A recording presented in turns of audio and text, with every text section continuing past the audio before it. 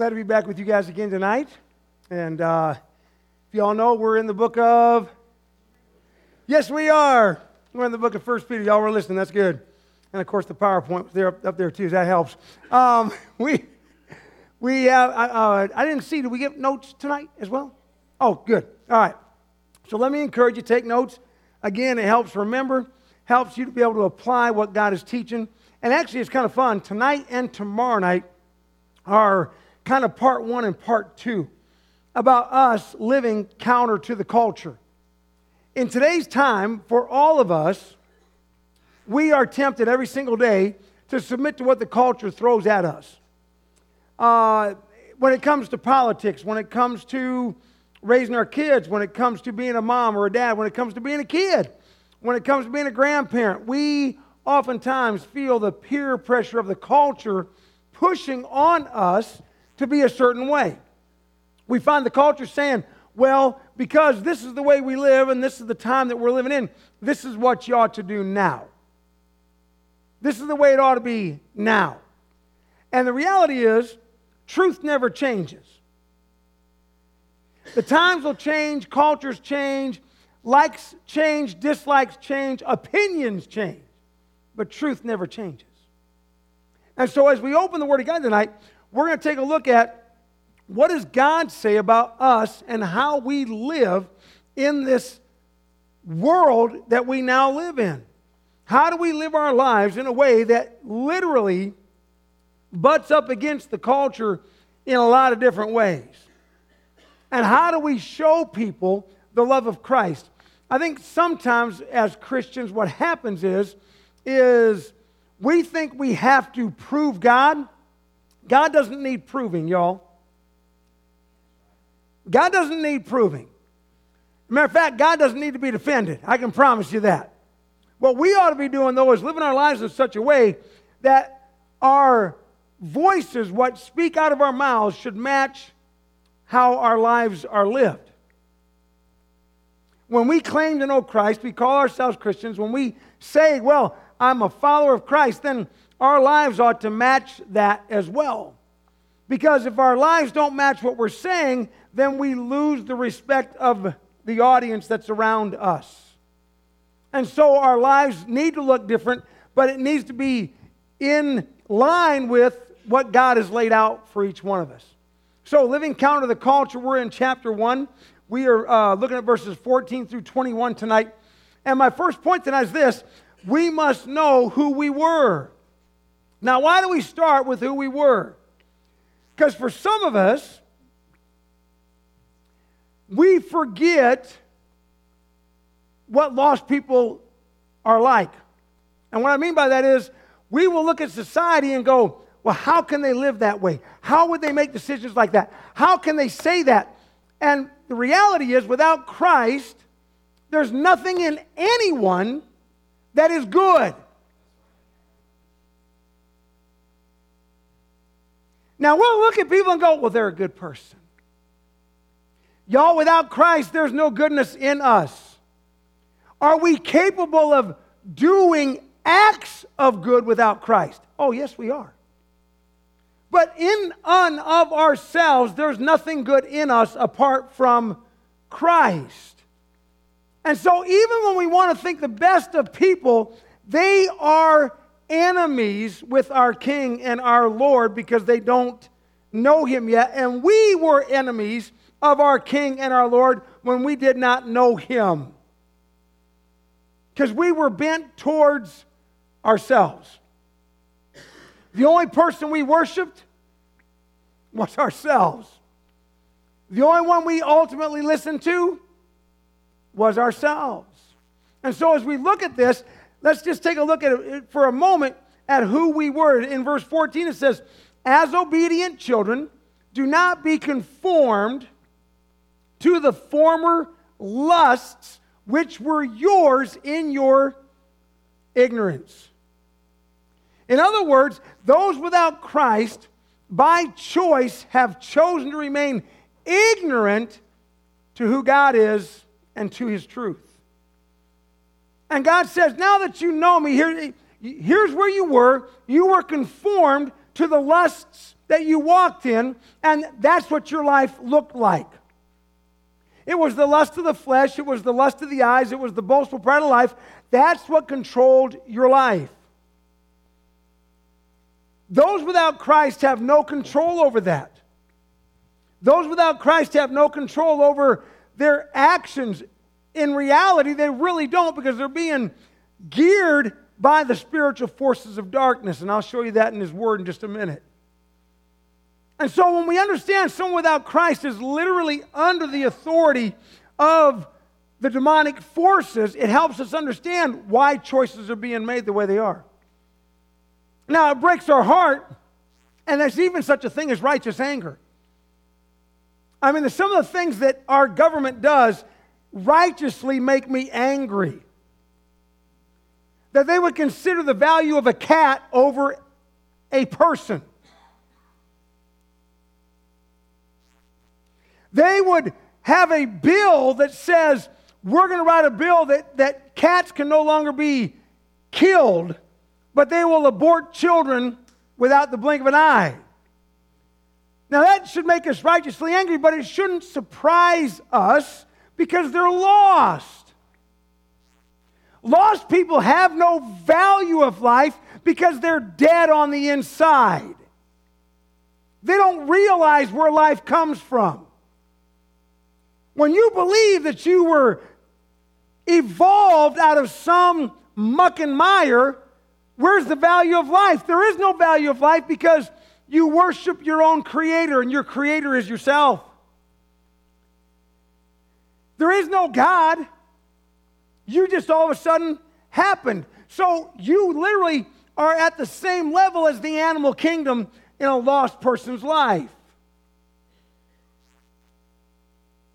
Do you understand that? I mean, it's hard for us as believers to go, how could somebody in their right mind? Well, they're not in their right mind. That's where you got to say, understand they're not in their right mind because they're dead.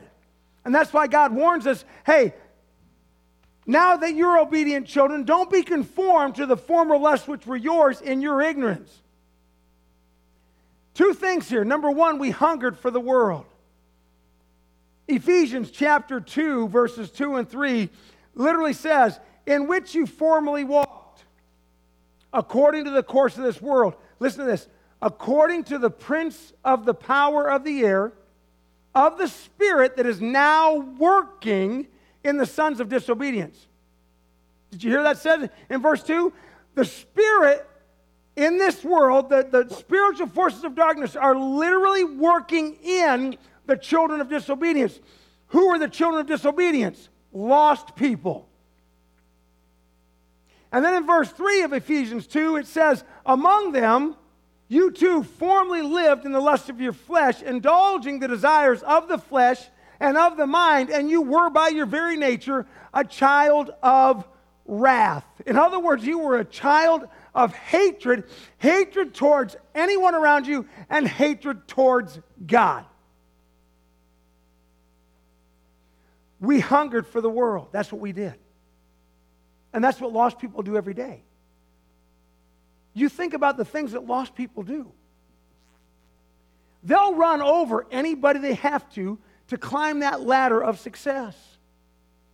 They'll do whatever it takes to get to the top, and the problem is when they get to the top, there's nothing there to satisfy them because nothing in this world ever satisfies.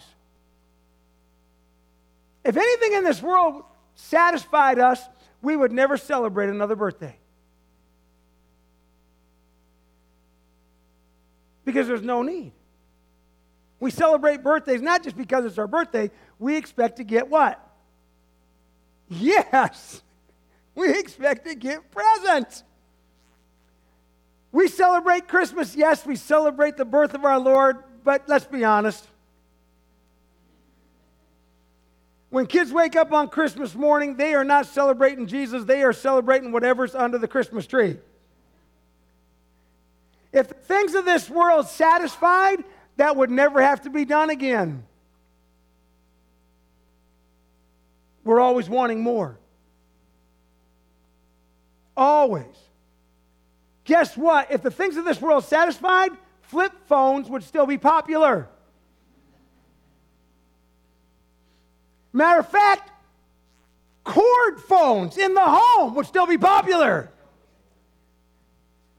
Those of us that are old enough to remember, trying to go to a private place in the house and stretching that cord as far as we could. You were locked in by that cord. Reality is, nothing of this world satisfies, ever. We're always looking for something new, always looking for something more. Well, that's exactly what lost people do every day, because they don't have anything other than this world to live for. God says, I don't want you to live that way anymore. I don't want you to conform yourself to the former lusts which were yours in your ignorance. You're going to live counter to the culture. The second thing is that we lack knowledge. He says, you lived in this, you were in your ignorance. You were in your ignorance. In Philippians chapter 3, and I know I only put verse 19 in there for you, write in verse 18 as well. Because listen to this. It says, for many walk. It's literally a warning in verse 18. He says, for many walk, of whom I often told you, and now tell you even weeping, that they are enemies of the cross of Christ. God was leading Paul to tell the church at Philippi, there's a lot of people that are going to come into your congregation. There's a lot of people that are going to claim to know Jesus. He says, but they are literally enemies of the cross of Christ.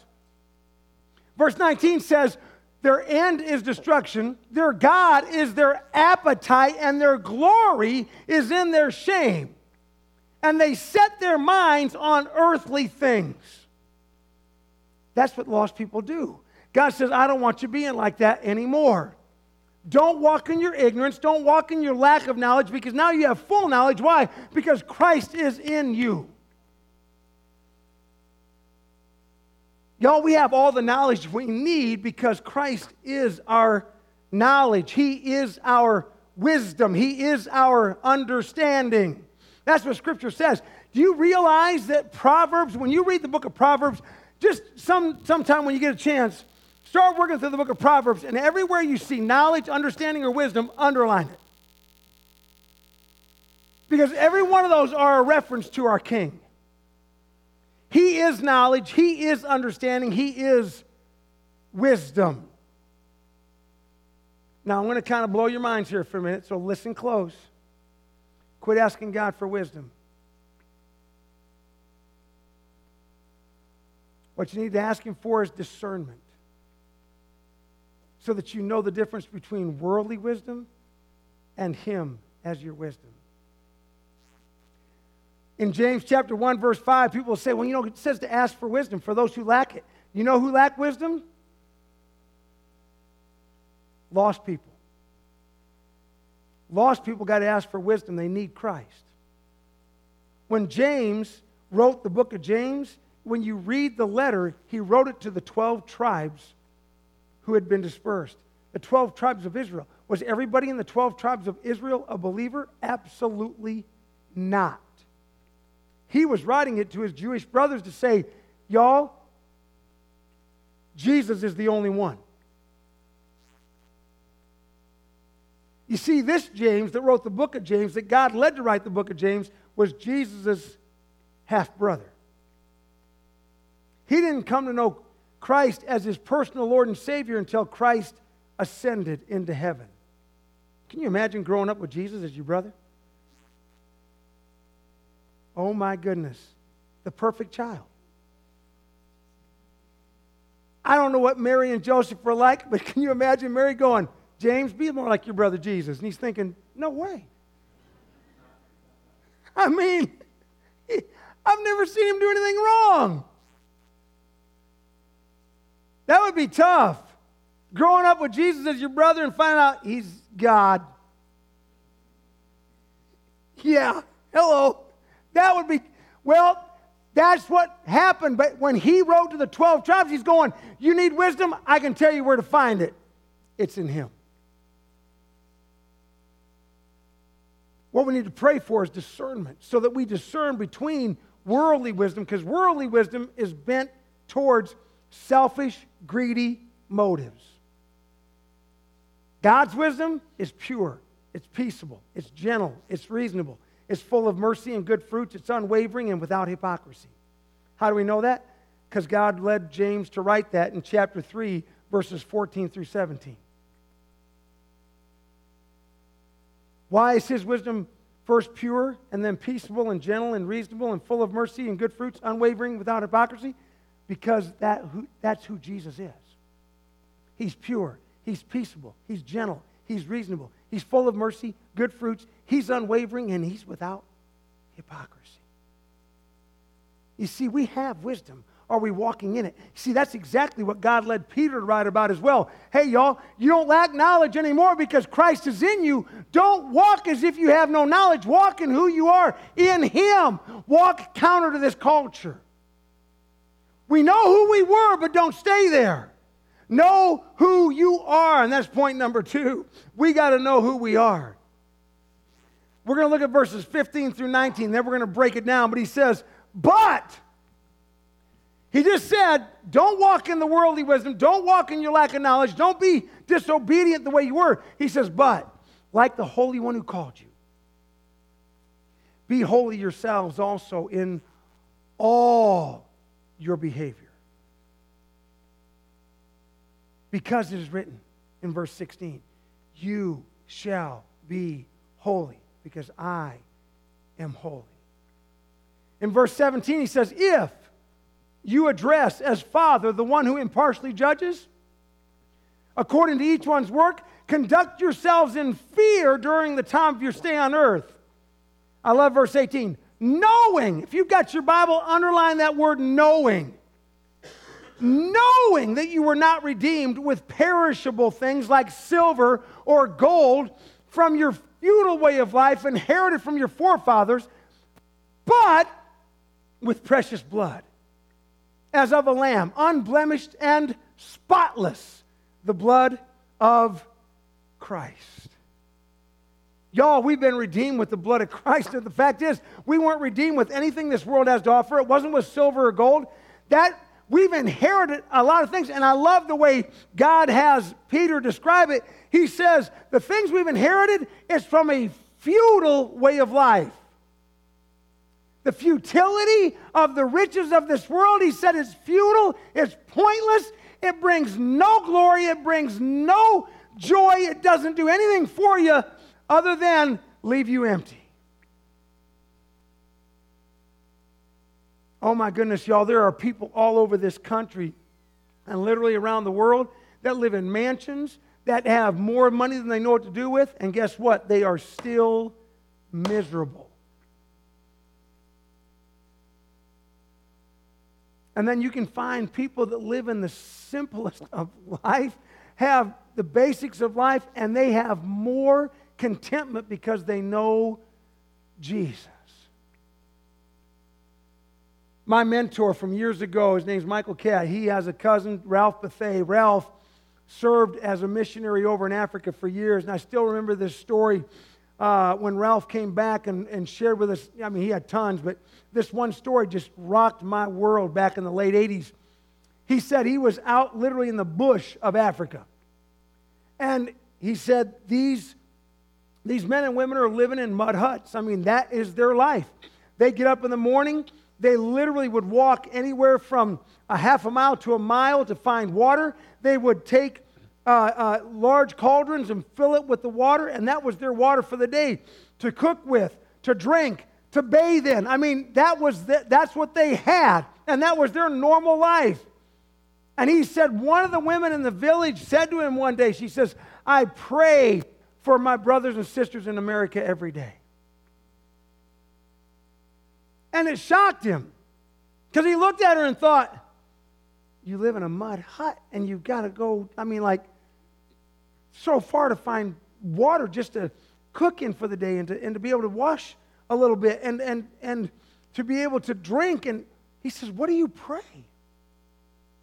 And she said, oh, I can't imagine the temptations that Americans face with all of the things around them. She says, my needs are met every day. I have a roof over my head. I have water. I have clothes on my back. What more do I need? I have my Lord. Wow.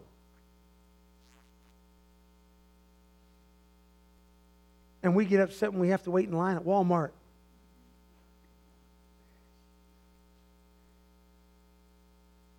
Oh my goodness, y'all. It's that sense of, are we satisfied? Do we find our satisfaction in Christ? See, when we know who we are, when we really realize what we have in Christ, it changes us. So, first point here, be sure in what you know to be true. Be sure in what you know to be true. Philippians chapter 3, going back to chapter 3, verses 20 and 21, he says, for our citizenship is in heaven, from which also we eagerly wait for a Savior, the Lord Jesus Christ, who will transform our humble bodies into conformity with the body of His glory, by the exertion of the power that He has, even to subject all things to Himself. You see, our citizenship is not here. This is not our home. This is not our home. Are we sure? Do we know that we know that we know who we are and that we are His? Be sure you know what's true. He is truth. His word is truth. Nothing else is. Know where your true home is and live for that home. Hunger and thirst for Him and His word. Hunger and thirst for the righteousness that He's placed in you, and walk in the righteousness He's given you, and understand that He wants to use you to literally look so much different than this world. So what does that look like for us? Well, basically three things here. Number one, because of who we are now, we ought to be different in our behavior. We ought to be different in our behavior. Ephesians chapter 5, verse 3 says, but immorality or any impurity or greed must not even be named among you, as is proper among saints. Do y'all know, just that one verse right there, it says it's not proper among saints. That's us, y'all. We're the saints. We're the holy ones. Now, do we feel like saints? Do we feel like holy ones? But that's who we are. That's what God's word says about us. Here's what breaks my heart, and I know you probably said it because I used to say it, and I don't say it anymore because God taught me not to say it, so stop saying it. You're not a sinner saved by grace. You're a saint who still sins occasionally. Okay? You're not a sinner saved by grace. You were a sinner. You're not anymore. You're now a saint, and you still sin occasionally. I tell folks in Christ, I'm sinless. But in this fleshly shell, I still sin. I just sin less. Because of my relationship with Him. I don't do a lot of the things I used to do. There's a lot of things that I've been able to die to completely. They're not even temptations anymore. I still got other things, though. I mean, I'm still dealing with junk. But I sin less because of Him. You see, our behavior ought to be different. As husbands, we ought to be treating our wives in a way that honors our King. As wives, we ought to be loving and respecting our husbands in the way that honors our King. As sons and daughters, we ought to be honoring our parents, not just when we're around them. We ought to be honoring our parents when they're not around at all. And your friends are going, you talk different about your mom and dad than we do. It's because I'm a child of the King, and those are the parents God blessed me with, and I will not dishonor my King by dishonoring my parents. You see, our behavior ought to be different. Which leads me to point number 2.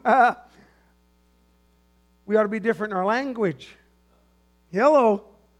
We ought to be different in our language. Ephesians 5:4 says, and there must be no filthiness or silly talk or coarse jesting, which are not fitting, but rather giving of thanks. He says your language ought to be different. Matter of fact, if you want to write this scripture verse down, Ephesians, you see in Ephesians as well, Ephesians 4:29 says, let no unwholesome word proceed from your mouth, but only such a word as is good for edification, according to the need of the moment, so that it will give grace to those who hear. You know what? God says, you know what? Now that you belong to me, every word that comes out of your mouth, you ought to be pouring forth my grace through your words. So how much grace did you pour forth today? And how much garbage came out of your mouth and you're going, ugh, I need to go back and ask forgiveness for some things. I need to go talk to I'm sorry. I didn't give you grace. I gave you garbage, and I need to ask you to forgive me. There's a big difference. There's a big difference.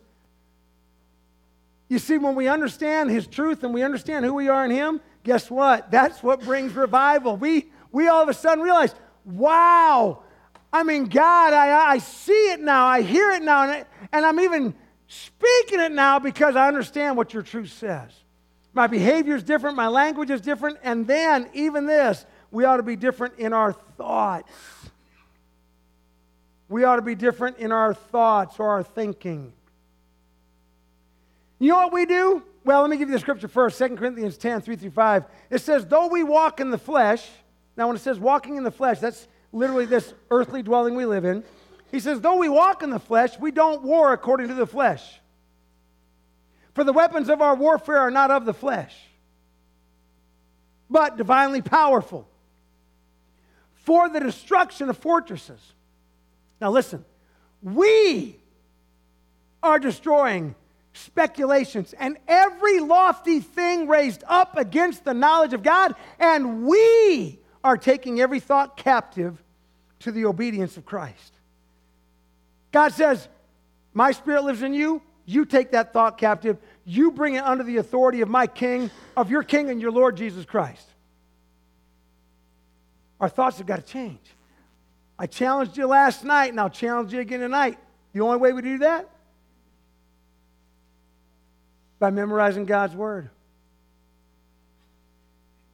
The only way my thought processes can be changed are by something more powerful than anything this world has. And the only thing that's more powerful is God's holy Word. That's it. That's it. You see, His Word is not, it's not like any other book. Because it's His Word. It's alive. It's active. It is absolutely the same Word that was spoken that created this world, that created the universe that we know of, that created the sun and the moon and the stars and the planets and everything around us. He says that same Word is the Word that will change us. He says you got to think different. But it's an act of our will. People say, how do you start memorizing Scripture? One at a time. One at a time. People will tell me, well, I don't do good at memorizing. Oh, yes, you do. You didn't have to use your GPS to get here tonight.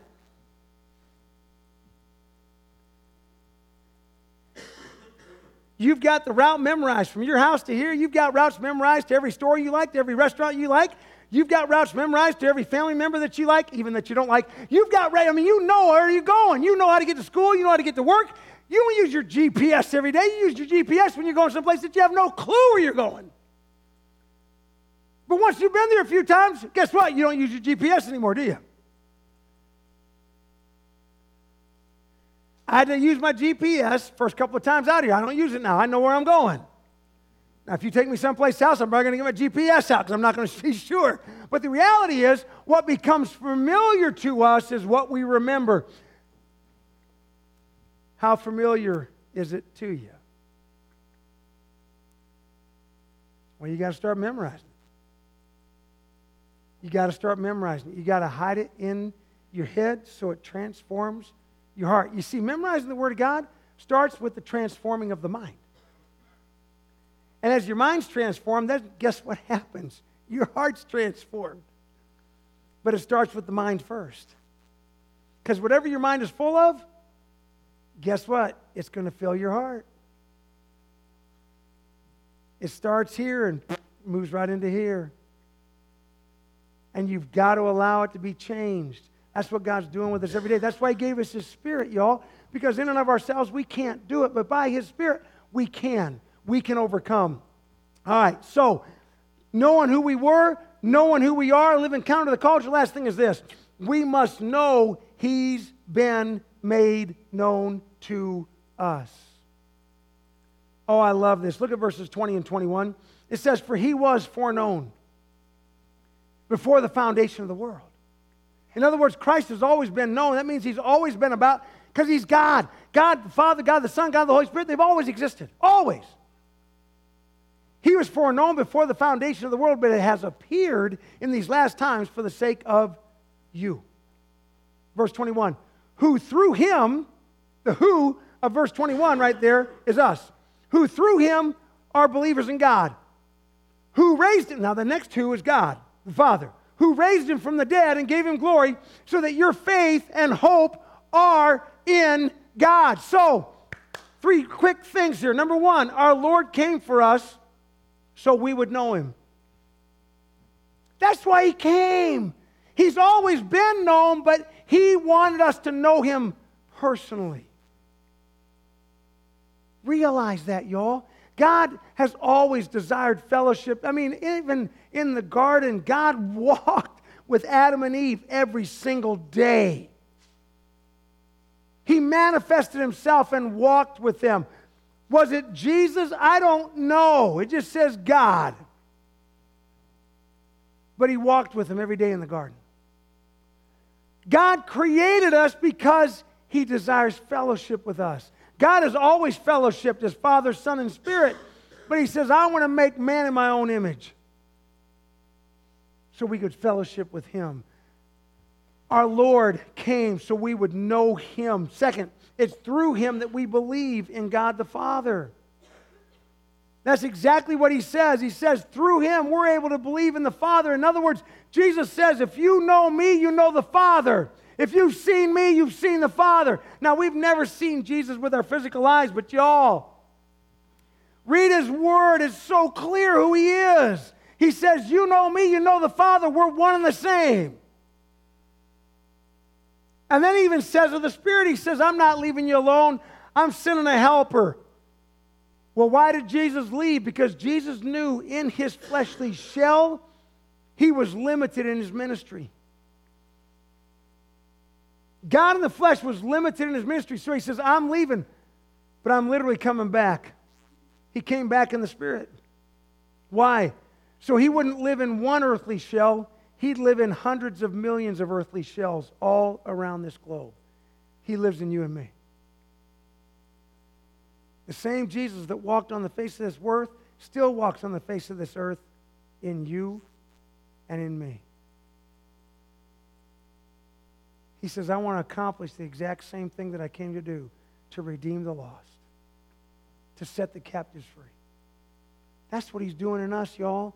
Man, when you realize what you've been given and what you've been called to, it's like, wow. What a great gift, but also what a great responsibility. That's our responsibility. You see, that brings revival, because when we really realize who we are, and not only who we were, but who we are, and then who he is in us, it's like, wow, what we can do for him. What he wants to accomplish through us. And the last thing is this: our faith and hope must be in him. Our faith and hope are in God the Father. Our faith and hope are in the fact that God said, this is true. That's why I sent my Son, and I literally sent him not only to live, but to die, and then to be resurrected so that we could live every single day with purpose. Living counter to the culture, it's hard. Because this culture shoots at us every single day what it tells us is right and what it tells us is wrong. But I'm going to tell you this: if it doesn't line up with God's truth, chunk it. Don't walk in it. Don't believe it. Don't even give it a thought. Throw it to the side. Don't rest in anything this world has to offer you. Don't rest in anything this world has to offer you. Because it cannot bring change. But through Jesus Christ, that's where change comes. Change in our own lives and change in the lives of those around us. When their eyes are finally open to the reality of who Christ is and who they can be in Him too. You see, when I think about how God has transformed me over these last 40 years, it absolutely blows my mind. And I know He's not done with me. I know there's a lot of junk that still needs to be, cast aside. Needs to be killed immediately. But that's the beauty of walking with Him. He doesn't give up on us. He doesn't give up on us. So tonight, as we move into the invitation time, here's my question for you. When you think about who you were, have you fallen prey to kind of backsliding? Have you turned your back on God thinking, oh, I'm just not worthy?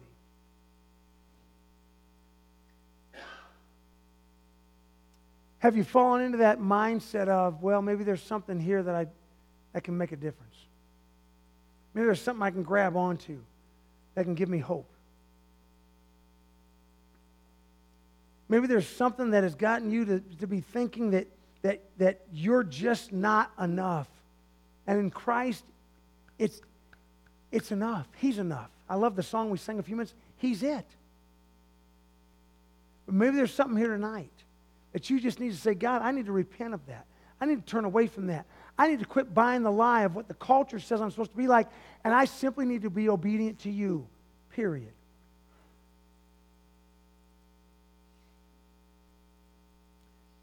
Maybe there's, again, and I know I've challenged you with this, but maybe there's a relationship, even today. Maybe a word that was said, something that was done, that you go, man, I did not give away grace today. Man, my behavior wasn't right, Christ-like. My words weren't Christ-like. My thoughts weren't Christ-like either. And maybe you need to get things right with those around you because of that. You see, revival starts with that confession of sin to one another. That's why James 5:16 says, confess your sins to one another and pray for one another so that you may be healed. That healing is not about a physical healing. It's the spiritual healing of knowing who we are in Christ. Of being right every single day. Starting afresh. And you know what? Yeah, it's almost the end of the day, but you can still start fresh and new tonight. Don't hang on to any more burdens. Let it go. And realize who you are in Christ. And know that He came just for you. That's how precious you are to Him. He came for you. Don't buy the lie of the enemy. He came for you. And if you know Him, He calls you son or daughter. That's how precious you are. So whatever God's leading you to do tonight, maybe it's to come down and pray at the altar. Maybe it's to come down and to talk to Brother Matt. Maybe it's to come down as a family and just to pray together as a family. Maybe it's just to stay there in the pews and to talk with one another and to get things right even before you walk out of here. That's okay. Get it right. Don't wait till you walk. Get it right where you are. And begin to live counter to what this culture is shoving down your throats. And let God rock your world. So I want to pray. I think Derek's coming back up to sing. Matt's going to be down here. And we're going to let God move. So let's stand together. Let's stand together. We're going to pray. And Heavenly Daddy, I just lay before you, each one of us. And as only you can do, I ask you, number one, Daddy, for every one of my brothers and sisters in here, you live in us, you live in every one of us. Oh, show us whatever it is in us that we've got to die to. And that we will surrender that to you. If it's fear, that we die to the fear. If it's anxiousness, that we die to the anxiousness. If it's doubt, that we die to the doubt. If it's disillusionment, that we die to that. If it's depression, that we die to that. Daddy, whatever it is that's holding us back, that we literally crucify it right now through your power because you live in us. And if there's something publicly that we did today that we need to confess to someone standing with us or standing next to us, or that we need to come down front, give us the boldness and courage to do so. Honoring and glorifying you. If there's one here tonight that doesn't know you, Daddy, give them the boldness and the courage to come down front and to surrender their all to you. and to proclaim you as King and Lord. Whatever it is, I pray that we will respond in a manner that honors you as our Lord, as our Daddy, as our King. And I pray this through you, Lord Jesus, and I thank you. Amen. You come as God leads.